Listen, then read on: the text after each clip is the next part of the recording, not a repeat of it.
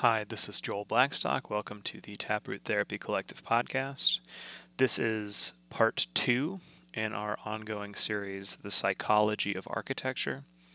In our Psychology of series, we focus on the psychology of different professions, like fine arts and music. We hope to feature in some upcoming series.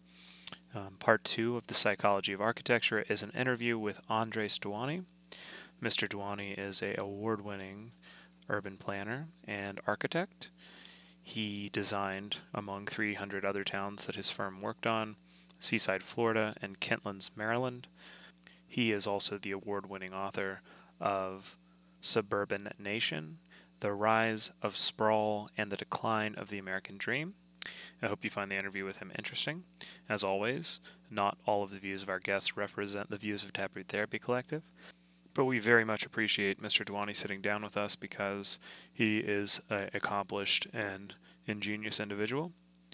Mr. Duany is one of the founders of New Urbanism, a movement in urban planning that seeks to restore the design of cities to the way that people will actually live and interact, to design walkable and community spaces, and to design spaces that foster community and connection. Please bear in mind I was connecting with Mr. Duany while both of us were traveling, and this interview took place after 5 other methods of communication failed, and I had to put a tape recorder next to a cell phone on speakerphone in order to conduct the interview at all. So bear that in mind. Here's the interview, and thank you so much for listening.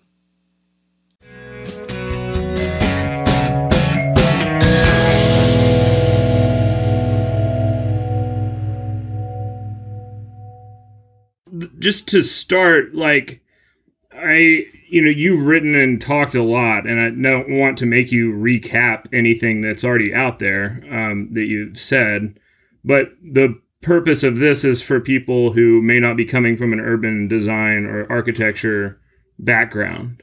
And so maybe just a little bit of summary that helps them understand the kind of fusion of architecture and urban design and community planning that you do. Because the thing that made me interested in when we were doing the Psychology of series and wanted to talk to you is I was a kid in the 80s, and I remember coming to Seaside, and I just felt so powerful when I was here. And it was because the community was laid out, almost at child height, for pedestrians and not for cars. And there were little architectural follies and little paths that I could go through in the woods. And I just felt this magic, and I think the psychology of something like this is interesting, and it's not something that you get into a ton in your talks, or, usually the people you're talking to are pretty technical, pretty professional. Yeah. So I don't know if that makes sense, or if you want to just take it from there. That's a very good introduction. A couple of things about what you said. We used to say at Seaside that if we designed a place in which dogs could go out safely all day, we would have succeeded. That was a kind of reality. Robert Davis had a dog called Budweiser who lived 20 without a leash, and he had the run of the town. He was very popular. Where to get tidbits, he had friends everywhere, and of course, dogs are not, they wouldn't survive half a day in an American suburbia, with the traffic. So that was a test. But the other test, the one you're referring to, is 50% of Americans, one way or another, don't have a car. They're too young to drive, too old to drive, or too poor to have a car. So we have a situation in which we're so incredibly concerned about accessibility, the accessibility of the handicapped and so forth. And in fact, when they can't even get to the ramp in the first place, you install McDonald's, well, how do you get there in the first place? So there's vast missing misunderstanding of what goes on. And whenever there are people who cannot normally drive, are dependent on their parents, the famous soccer mom, and they have one taste of Seaside as young kids, or one taste of Paris as older people, where they run around on their own, it's absolutely exhilarating, and it's stunning because they don't realize how constrained they are. The public realm in America is designed by engineers. They think they're just designing roads for vehicles, but they're in fact designing the public realm. and they do not take into account the ability of people to get around. Because they think, well, I provide ramps at the corners and red lights and green lights. That doesn't mean the kids can get anywhere. So this is something I haven't spoken about in a long time, but it is in fact one of the great canary in the mine shaft tests. Like, can you give your kid $10 and say, "See you at dinner"? You see, and it is, and the word you use, which is empowering, is precisely the word. So it's nice that you remember that. Now, there are kids that were born at Seaside now that are 35 years old. They've been in school, and they have the same. They're really, really mentally agile. Yeah, they're different from the other kids. They've been from the beginning. Sure, it's very, very good to them to have had that experience. Yeah, I do think that the way that the spaces we inhabit affect us does change society. I mean, urban planning is probably a discipline you don't think of when you think of politics, but then when you get underneath politics, when you get underneath, economy, like a lot, it's driving the way that we live, consume, think, and I think go ahead. It's readily observable. Okay? Like, you just go out and see it. Now in France, you walk out and see it. The kids are running free.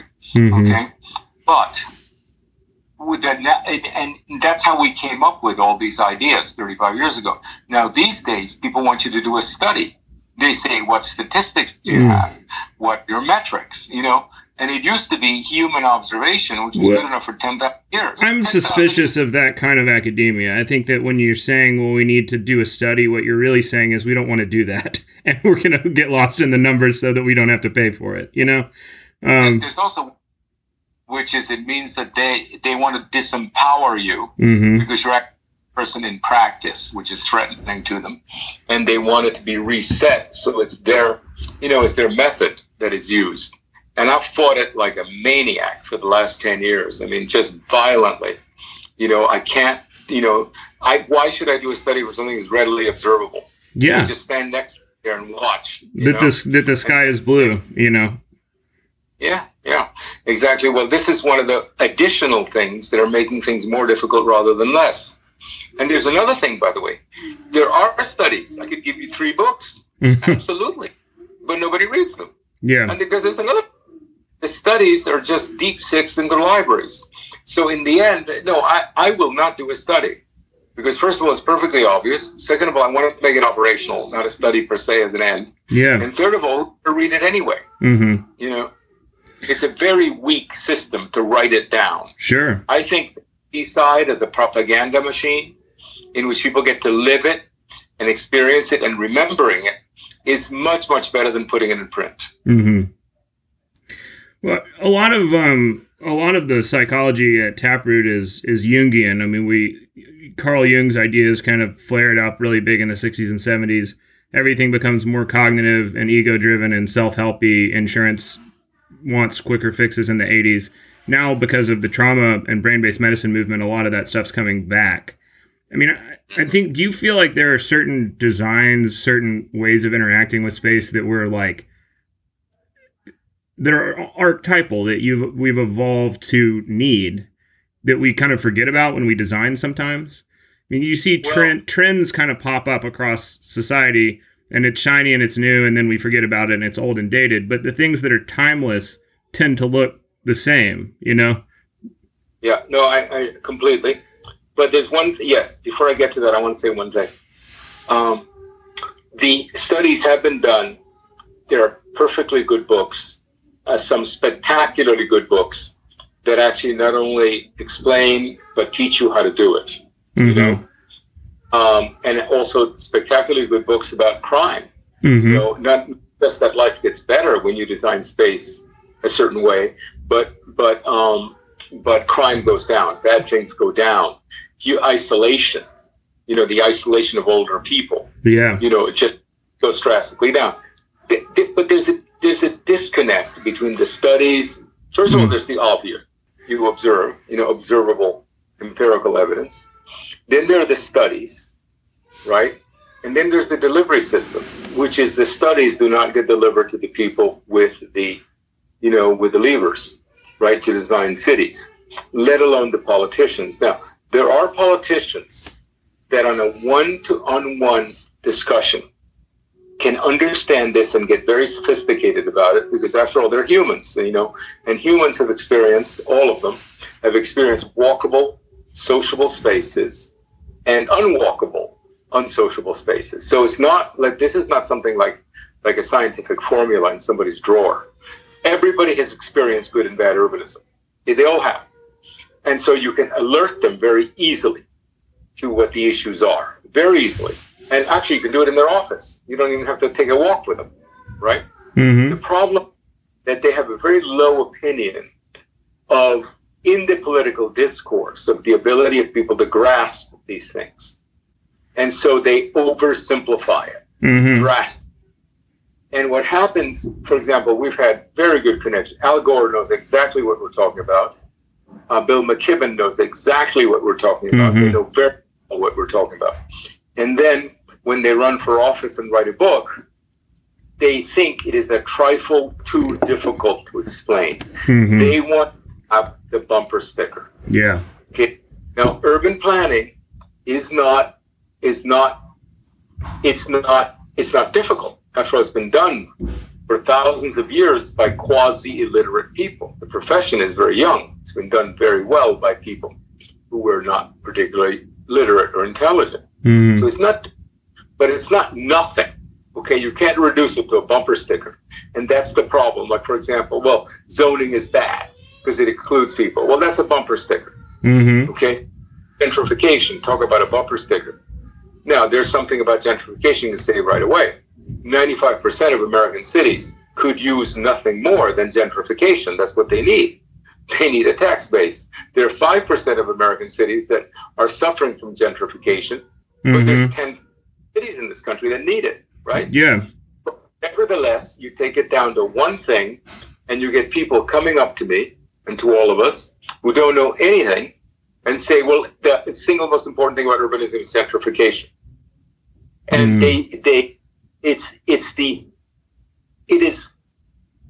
don't think the politicians are wrong. I do think that their instinct that it's beyond their ken, that it's a little bit too complicated, right? To state it in a bumper sticker, to make it a campaign slogan. They are correct about that. But on the other hand, all of us who are new urbanists, time and again in public process, public participation, by taking care, right, to make the case, the pickup is extraordinary. It's just that you can't dumb it down the way the politics today demands. Well, and I think one of the things that you said that is a pretty brilliant conceptualization somewhere, I don't remember why you said it, is that when you're designing the city, you're having a trade-off between public and personal space. And something like Paris, the apartments are tiny and dark, but everything is public life. You go out to the cafe and everything is public. And then somewhere like where I'm from, Hoover, Alabama, there's no public space at all. It's highways and strip malls and title loan stores. But then you go home and you've got your huge plot of land, and your McMansion and the grass. And that we traded all of the public space for private space.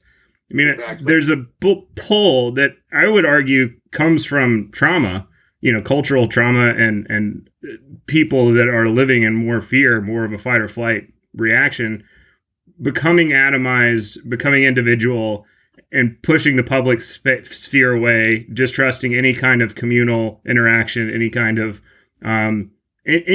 shared power. And that we've kind of been pushed into. And so you see design trending, one way, through the 80s. I don't know if that's the way that you see it or what you were meaning with that point, but. Well, the thing to do is to find a balance. Like, for example, I do think that when you visit these Paris apartments, or even where I am here in France, Uzès, it really is, extremely unpleasant. Okay, various spaces. And the McMansions are awesome once you get inside. But for example, there are American cities, such as I think the clearest example is Charleston, in the balance of a very good public space and very good private space is almost perfect. And that's what I see. They say, what's your favorite city? I say Charleston. And that's the reason I give a technical reason. It's not that it's prettier. It's not that this, it's not that that. It's, it's not that the restaurants are getting better. It's not that whatever, it's not bad because it had slavery. No, that's not what I'm talking about. I'm talking about the balance between public and private space is excellent. It's one of the best. So, going back to the idea of kind of adept psychology or evolution, I mean, like, do you feel like there are ways that we are designed to interact with space that maybe are not conscious? We know them when we do them, but we don't always, and we're not always aware of it. One of the things that I got interested in psychology when I was looking at a social anthropology book, and everyone assumed for a long time that humans built the first cities because it was easier, that quality of life went up, because we're in a kind of a specialized modern society where everybody has a role. There's a surplus when it's industrial, but that wasn't the case in the Stone Age. In the first cities, when they actually looked at the bones, quality of life went down, but people still came together to build these things that were hardwired to build, even though there was no material benefit.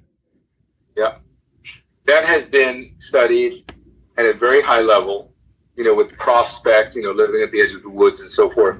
There are archetypal studies, that actually show that. And then they move on to ever more precise studies. Like, for example, how do people sit in a cafe in such a way that the shops on either side don't die, as an example, And then, of course, the ultimate and it really is archetypal, don't underestimate this, is the way that shopping mall developers manipulate you. Every possible, whether it be the soundtrack, which is in some cases extremely exciting, whether it be the lighting, which is, humans are like moths, whether it's the manipulation of the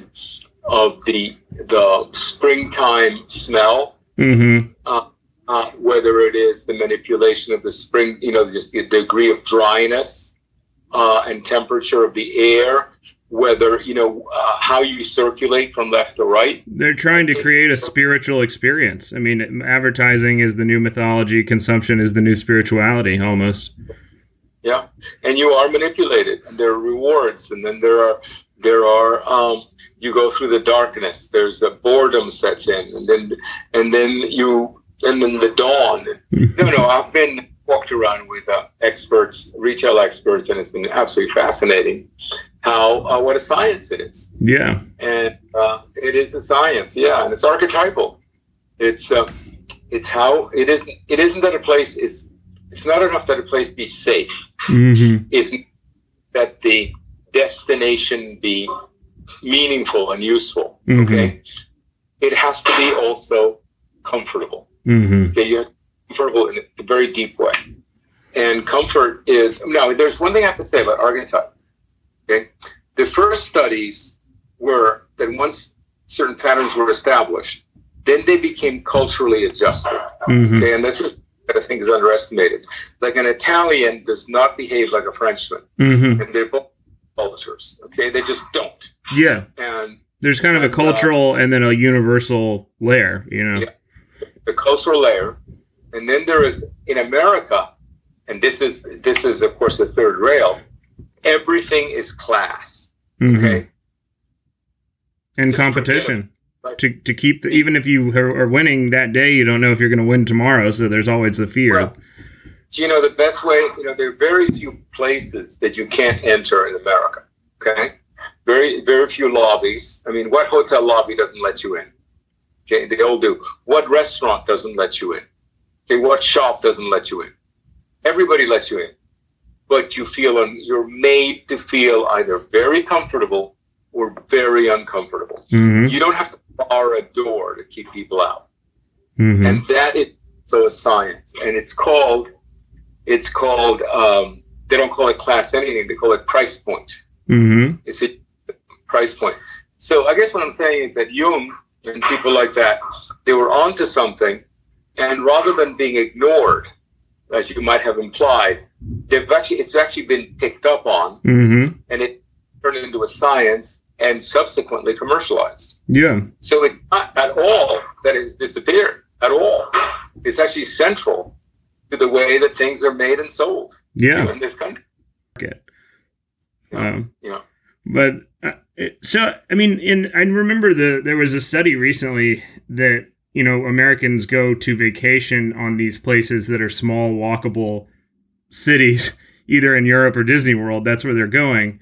But then when you talk about living there, there's this suspicion about like that you're going to get tricked or power is going to be taken away from me. I'm going to lose something. It's like they want to go there 2 weeks a year, but not live there, not inhabit them. Well, I think it's been by the way, a resort. The reason that you're at Seaside and the fact, I mean, we've designed 45, 50 communities, but the famous ones are the resorts. And that's because the resorts have to be utopian by definition. Okay, because what you do is you have 2 weeks vacation, you have to go to a better place than your own house. Okay, otherwise you would expensive. So resorts, because people look for what they don't have in a resort. Okay, they do. And it allows us to run experimental platforms. Our resorts are experimental platforms. We push the envelope. You've seen Rosemary and Alice Beach, right? Okay. Those are, that kind beautiful work. Experimentation can't be done in a full-time community. So what happens is that, yes, resorts is where people go. And one of the things they really love is walking to things that life pull together. But they also walk, for example, they also want more restaurants in a tighter radius. They also want perhaps more pristine nature more nearby. You know what I mean? It isn't just urbanism. But the fact that resorts are where people want to be is because they're better than normal places. So you're right about that. They also have the advantage in the case of new urbanism that urbanism cannot just be looked at. It isn't just about being pretty. People go to, I say, it's so pretty, I love Seaside. But it's actually, it only really impacts you when you live it from morning till night, And that's why the program at Seaside is so terrific, because it actually allows you to propagandize the experience of urbanism. Well, and there's some resistance to making it a real town like Robert Davis wanted, that people could live in. Remember he said that he wanted a school, he wanted a church, he wanted a graveyard. And people were like, well, graveyard, you're going to make it a retirement community. We don't want, there was and it wasn't that he was trying to guide the nature of where the town went. He just wanted it to be a functioning town, not a resort. In his case, it was autobiographical. Once he needed a place to get married, a place to live, a place to have good restaurants and a good market.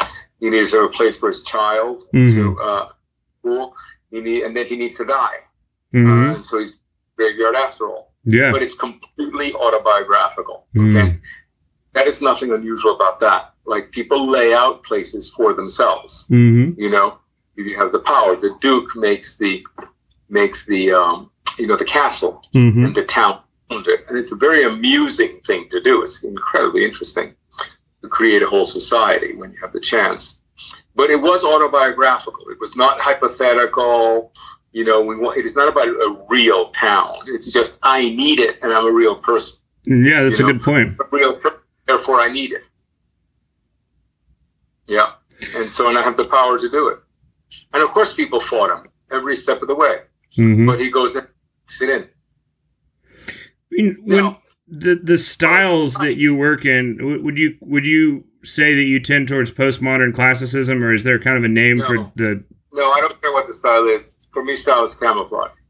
It just hides a lot of unpopular things like diversity, mixed use, density. Okay, like if you're going to do something that's denser than usual or more diverse than usual, both economically and in terms of mixed use. Is camouflage. You can hide anything by having a harmonious style. If this building looks like a glass box, and the apartment buildings looks like an 8-grade balconies, and the house, Hansel and Gretel, well, they're incompatible, and they're actually signaling that the thing is incredibly diverse and indeed radical. So what happens? These styles that assuage the issue, are really very powerful it's a very powerful propaganda tool to camouflage the very, very radical program of new urbanism. That's an interesting point. We had talked to Leon Krier earlier. His thing is classicism versus modernism, and he feels very strongly about style. I was curious what attracted you to his work, because he had said that you had promoted him a lot early on. Well, because what attracted me is that he actually clarified everything for us. He taught us. And we're very grateful. Everybody's confused about urbanism. Everything is confusion. And then a great professor, a great teacher clarifies it for you. And that is the most memorable, and you're always grateful to him. I think clarity, what I provide in the public process, to a bunch of people who are frightened and confused and everything else, I just provide clarity. And clarity is the more than truth, actually, because you tell them you have to soften it usually. But it isn't like it's the brutal, harsh truth that I'm letting you know. No, that ain't it. It's just, let me explain why your tax base has gone to shit. Let me explain why you're move away. Let me explain why you are isolated. Let me explain why you don't have enough money or enough time. And you clarify it for them. And then they're grateful, and they trust you because you've clarified something for them. Well, that's a beautiful way to put it. I mean, you're really doing group therapy a lot of the time when you're doing urban planning, That's true. That's true. And considering how much therapy is worth, we should be paying a lot. Like I always tell my friend Joanna Lombard, I say, she says she has 2 meters. She said, rate for designing and then a rate for therapy. And the rate for therapy is 3 times as much. So when people get all worked up and need therapy, she says, well, the therapy clock goes on at $300 an hour.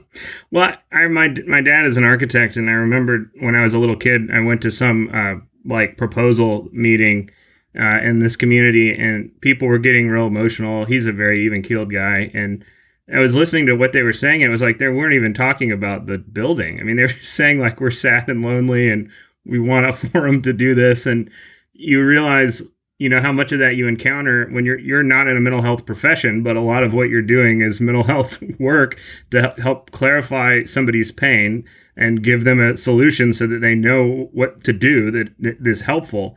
And then on the other end, when you build a beautiful space that, makes people have a better and richer life, that does help heal society on a very, meta level. But remember one thing, that, and this is something that's shocking, there are people who really want ugly, dysfunctional shit. Yeah. And they're talking them out of it. It's not that they misunderstand it. It's just that when you explain it to them, they say, I understand perfectly. I just don't want it. And I've seen that in preference studies. I've seen it all the time. And one of the things that I'm always warning people about urbanists is that you have to triage.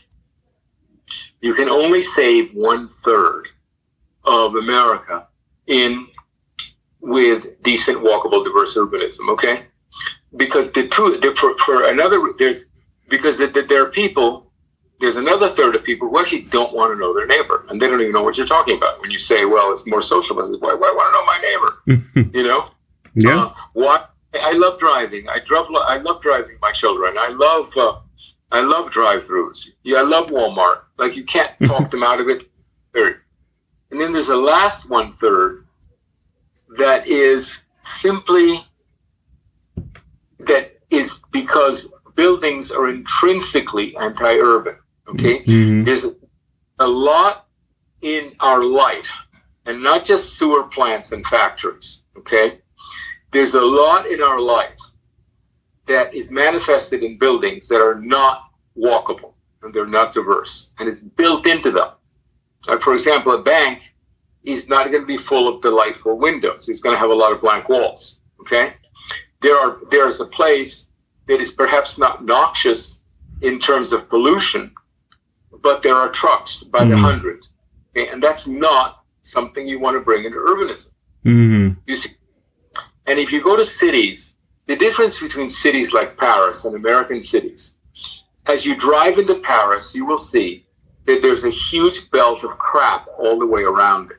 Mm-hmm. Okay, and a lot of that crap is the crap of the big boxes. It's the crap of the trucks. It's the crap of the things that have to be too large. Okay, it's that crap. What they do is they keep it outside. So once you penetrate into that crap and you enter Paris, it's no longer betrayed. You're never unpleasantly surprised by an unwalkable, hostile environment. The United States sprinklers it everywhere. Like, for example, even the worst city in America, let's say, started before 1900, and you say, this is devastating, it's nothing but shit. It can put, every city can put together 10 city blocks that are great. Okay? They're just not adjacent. Mm-hmm. You know, first with this hostile stuff. The problem with the United States is that we do not segregate the anti-pedestrian environments. And the planners, what they try to do is they try to eliminate it. And of course you eliminate it because it is intrinsically hostile. And then you can see them crashing. You can see them saying, well, I really want to get rid of Walmart. And people come up and say, well, what's this guy talking about? That's where I shop. That's the only thing I can, you see? And so there is this understanding, very few of my buddies pick up on it, that a third of what is built is intrinsically hostile to pedestrians. And you have to allocate it. You have to triage. You can only save 1/3. And if you try to save all of it, you will make all of it mediocre. So what we do is we triage and we say 1/3 is superb and 2/3 are goners. But we don't compromise the 1/3 which is superb. And listen, there are people who just really love the life that we're against. They love it. Even when they understand it, they want it.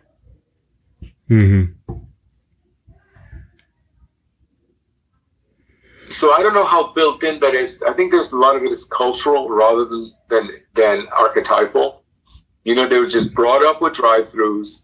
I can't stand drive-thru. I don't know how you eat in a car. Well, if you've only seen that, then how do you have the imagination for a better world? You know, you can't. And you know, one of the reason things are ugly is that if you're brought up and every single window you've ever seen in your life is badly proportioned, if you ever see a well-proportioned window, you don't recognize it. The European kids, there's enough beautiful stuff in Europe that they can tell the difference. You see, we have lost that. We do not, all these wealthy, educated people that commission total crap, you know, buildings, that's because they have no reference. That it's like you've never eaten good food, so why should you know about good food? You've never seen. And they probably grew up in a high school that looks like a prison. You know, we build these cinder block windowless hells to put kids in. Yeah, exactly. Yeah, exactly. But it's even more subtle because it's not as horrible as a high school. It's just like everything's badly proportioned. And so you see a well-proportioned window and they're suspicious. Yeah. They're suspicious. You know, it's great. It's really something. So, yeah, it's just one of these stones that's rolling downhill. And frankly, I think that, you know, we all know about the class distinctions in America. There is something that's going on now, which is, I think they're terrific cultural distinctions. You know, there are people who know about architecture and people who don't. And that's the way it is. And it's very hard to fix that. Well, that's an interesting take. I don't want to take up too much of your time. I really appreciate all of that. And I don't want to run over. I know initially it was for 15 minutes and then we got behind with the technology. For some reason, this has been an archetypal interview. I've said these decades. It feels like synchronicity for sure. Even the phone cutting out. Is there anything that you want to promote? You have a book coming out, or anything that people can go to if they want to find out more about your work? Suburban Nation is the third best-selling book on the subject of all time. If you want to do that, it's written at a very good level and it explains everything. It's done 20 years now. Suburban Nation. It sells a lot every year. I would always send people to that. Then there are other books for designers that a very good, very well illustrated one called The New Civic Art. Mm-hmm. But now I'm writing more specialized books. Like, for example, we did one called Agrarian Urbanism, mm-hmm. which is societies that grow food. It's not about growing food. It's about societies that grow food and the positive consequences of that. Mm-hmm. You know, quite. We're now working on what I think are the most important things. The first is really affordable housing. There's not even a second in terms of importance. And then the other thing is, what happens when we realize that we're going to lose the war to climate change? Mm-hmm. Like, what do we do then? What happens to property values on coasts and things like that? And then where do those people want to go? Yeah, and it will not have happened. It will not have happened, I would think, in a radical way. But suddenly you realize mm-hmm. that it is a it's a self-reinforcing system, that once you've gone past the threshold, it just keeps going, right? And mm-hmm. so what do you do when you realize that we've lost it? What do you do? Mm-hmm. And you've identified 5, you want to use the term market segments, 5 responses to it. And I'd be happy to talk to you next time about what they are. Sure. They have a lot of archetypal responses to crises. And they go from the ethical response, Thermopylae, holding astride the gates of fire, and dying in defense of civilization, to a very, very rational response, which is party on. We're dying, we're going to die anyways. When mm-hmm. you party. Yeah. Okay? These are not denialists. There's a lot of people who are not denialists that are nevertheless partying. Mm-hmm. Their party continues. And they know that climate change is a lost cause. And that is why they're partying. Yeah. And, it's like, for example, all around us, the number one community in development successful in the United States is Margaritaville. Mm-hmm. Look it up. Margaritaville is all about partying on. Mm-hmm. Pretty interesting. I think the thing to do whenever you bring up a subject like, archetype and so forth, the reason that I'm not as excited as I might be about it is that I think there are multiple archetypes, for exactly the same thing. Mm-hmm. There are archetypes, but it's not a single one. It's not like you give your back to the forest and you face out into the sunlight, to meet your enemy. That's one archetype. There are other ways. Well, there's multiple, maybe an infinite number within the same person, which is what makes depth psychology interesting, but also people hard to wrangle and hard to understand. Yeah. Well, I think that there's more than one, but it's not an infinite number. I try very hard to open it up, and I rarely find in fundamental things that there are more than 5 or 6 ways to do things. So yes, and I tell people, yes, it's more complicated than you think. It's more than one, but it's not an infinite number. There's maybe 5 to do it. Politically, what are the choices politically? Well, we know it's not 1 or 2, but it's also not 10. Yeah. And so I think that the limit, I think when you tell somebody there's an infinite number of ways, that disempowers them. And they say, well, I can't understand that shit. I'm not going to study it. Yeah. But look, there's really 5 fundamental ways to look at this. They can follow you. Mm-hmm. Yeah. The dumb people will never follow you. Mm-hmm. And you have to write them off. The problem is that if you're always pandering to the dumbest person, to the dumbest question in the room, what you will do before the end of the day is lose all the intelligent people. Yeah. And I always respond to the most intelligent people as intelligently as I can, and I lose the dumb people. And they're pissed off. They are pissed off, and they're insulted, and they say horrible things about you. Good riddance. Well, and especially in the American South, we have such an avoidance of conflict. People keep trying to make the truth in the middle of 2 points of view that are bad, and it isn't.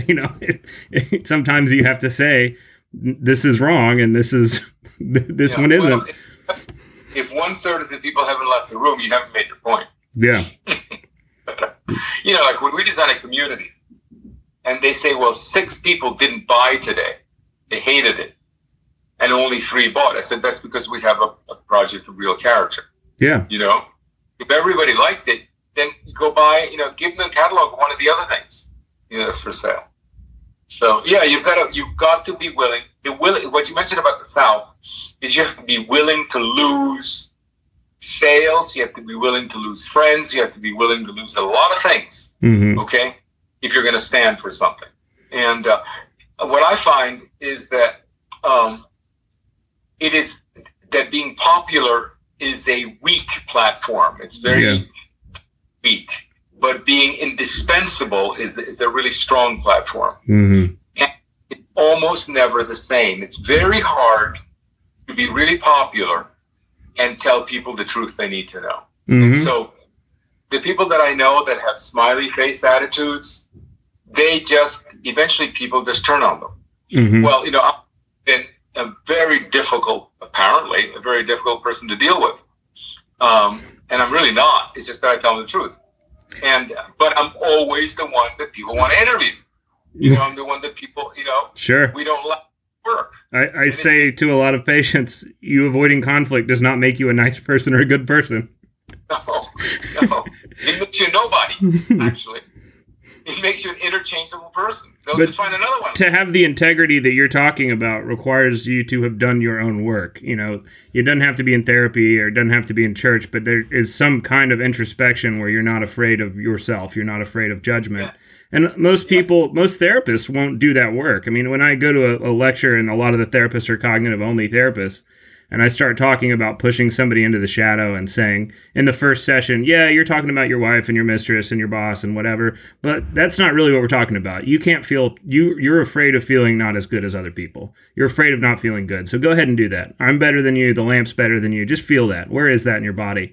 And I mean, the therapists will leave. I mean, they'll walk out the door because they don't want someone to do that to them. They haven't been in that kind of therapy.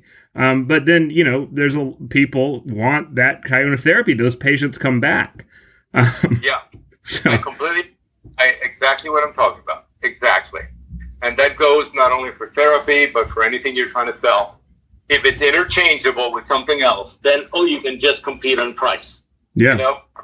Yeah, it's if it's going to be a Ford, I can look at a GM, I can look at this, and look at a Chrysler. But if it's going to be a Tesla, I'm not looking at anything else, and I can charge whatever I want. Yeah, absolutely. But you have to be willing to lose 4/5 of the potential buyers. Mm-hmm. That takes a lot of nerve. And you have to be willing to do things that are scary for a lot of people, to be misunderstood, to be judged. And the worst fear for a lot of people than being misunderstood is having somebody think that they understand you, but they're wrong, especially a creative, that's hard. Well, I hardly know anybody, honestly. I really do feel incredibly isolated in what we're talking about. Mm. I have very few colleagues that will actually say that they'll go as far as I will. But I don't think I go any further than you have to go. Well, but it's the thing that like when you're hiring therapists or you're training candidates, you can't teach that, People say like, well, I want to do brain spotting. It's this technique that we do that is very experiential. It puts people in touch with trauma really quickly. You're kind of in a fugue state. And the therapist knows I'm teaching them the technique, but the therapist is saying, wait, I can't put somebody in that much distress. I can't do that. And I'm saying, no, you have to have faith that the plane is going to land. You have to have faith that when you have to be able to make room for this amount of pain and sit with it to help them heal. And if you can't make room for it, if you're afraid of it, that means you need to go back to therapy. I can't teach you how to hold this. And that's the thing you can't teach, people. They have that because they faced something or they don't. Yeah. Well, it must be getting worse because the fragility, right, of the younger people, very well what I'm talking about, right? There's kind of a generation of helicopter parents that were able to keep their kids from having any kind of obstacle. And it's not a real life, and they don't know how to do something. Robert Polk Harrison gave a talk and he said, I'm ready to quit teaching because kids today want Nietzsche like they want a hamburger. And what makes Nietzsche worth understanding is that you don't get it. You sit with it, that it is hard. And there's no room for that in American education anymore. Yeah. No. Well, so I just think there have been institutions created that were, and there's a list, and the rulers of Europe got together on this, right? They decided to subsidize religion, subsidize public school, have a universal draft for young men that remained with their local regiment all their lives under their officers, right? To keep them going straight. The savings bank for the workers, and did I say the subsidized church? There were 5 institutions, and they took Europe, which was barbaric. Okay, Napoleonic wars, barbaric. They took the West, which was barbaric. I mean, there were Indian massacres in 1890. Yeah, barbaric, and they civilized it. Yeah, and been doing in the last 30 years is taking precisely those institutions apart, one after the other. Because that kind of collectivism is a threat to consumerism, consumer-driven, just hyper-consumption. And you get people of a certain age in therapy, they don't understand, they can't explain to you who they are without talking about what they can buy. My God. I'm an artist because I have an Apple computer. I'm an individual because I get this TV at Best Buy. I'm into that, and I'm like, okay, stop talking about what you're buying. Who are you? And there's certain age, certain culture, they can't do that. By the way, one of the most interesting things I saw was a debate between who was more right. Mm-hmm. You might look this up, whether it was Brave New World or 1984. Mm-hmm. And we often think and we fear 1984, right? Yeah. Dictatorship, etc. And there was a group of 5, I think it was 5 professors discussing Huxley and Orwell. And hands down, audience included, Brave New World won. Mm-hmm. It is the other thing that's happening. Yeah. It's not the dictatorship and the repression and the black slab and the eye everywhere that we've been taught to fear. It's actually the manipulation of our brains that is the winner. And it's so interesting to see. It's not the enemy outside, it's the enemy inside, Yeah. Oh, that's very well put. Very well put. So that is, in fact, how this fascinating debate came out. And I must say, I've got certain, I don't want to tie everything together to a single thing, but there are several things that have clarified for me what's going on, and therefore how I should behave, including the potential that I have of making a difference, which is more reduced. If you want to, for example, offer a better life, a more reasonable life, a more sensible life to a few people for a generation or 2, that is possible. Mm-hmm. Okay? And you say, well, you're so unambitious. And I said, excuse me. You know what I'm offering here? A better life. Okay, you can't even offer a better weekend, let alone a better life, for a generation or 2. Yeah. You can't even keep somebody happy for a day. Like, I think I'm a megalomaniac. Yeah. I'm actually thinking of a generation or 2.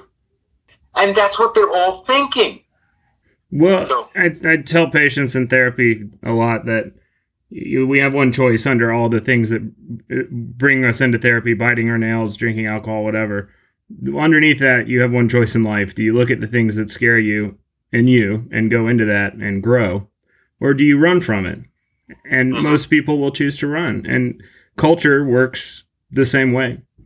Societies work the same way. We can be honest enough to make real change, or we can kind of lie to ourselves about what the problem is and avoid. Mm-hmm. Yep. Hey, I gotta go now. Thank you so much for your time. I really appreciate it. Yeah, I hope.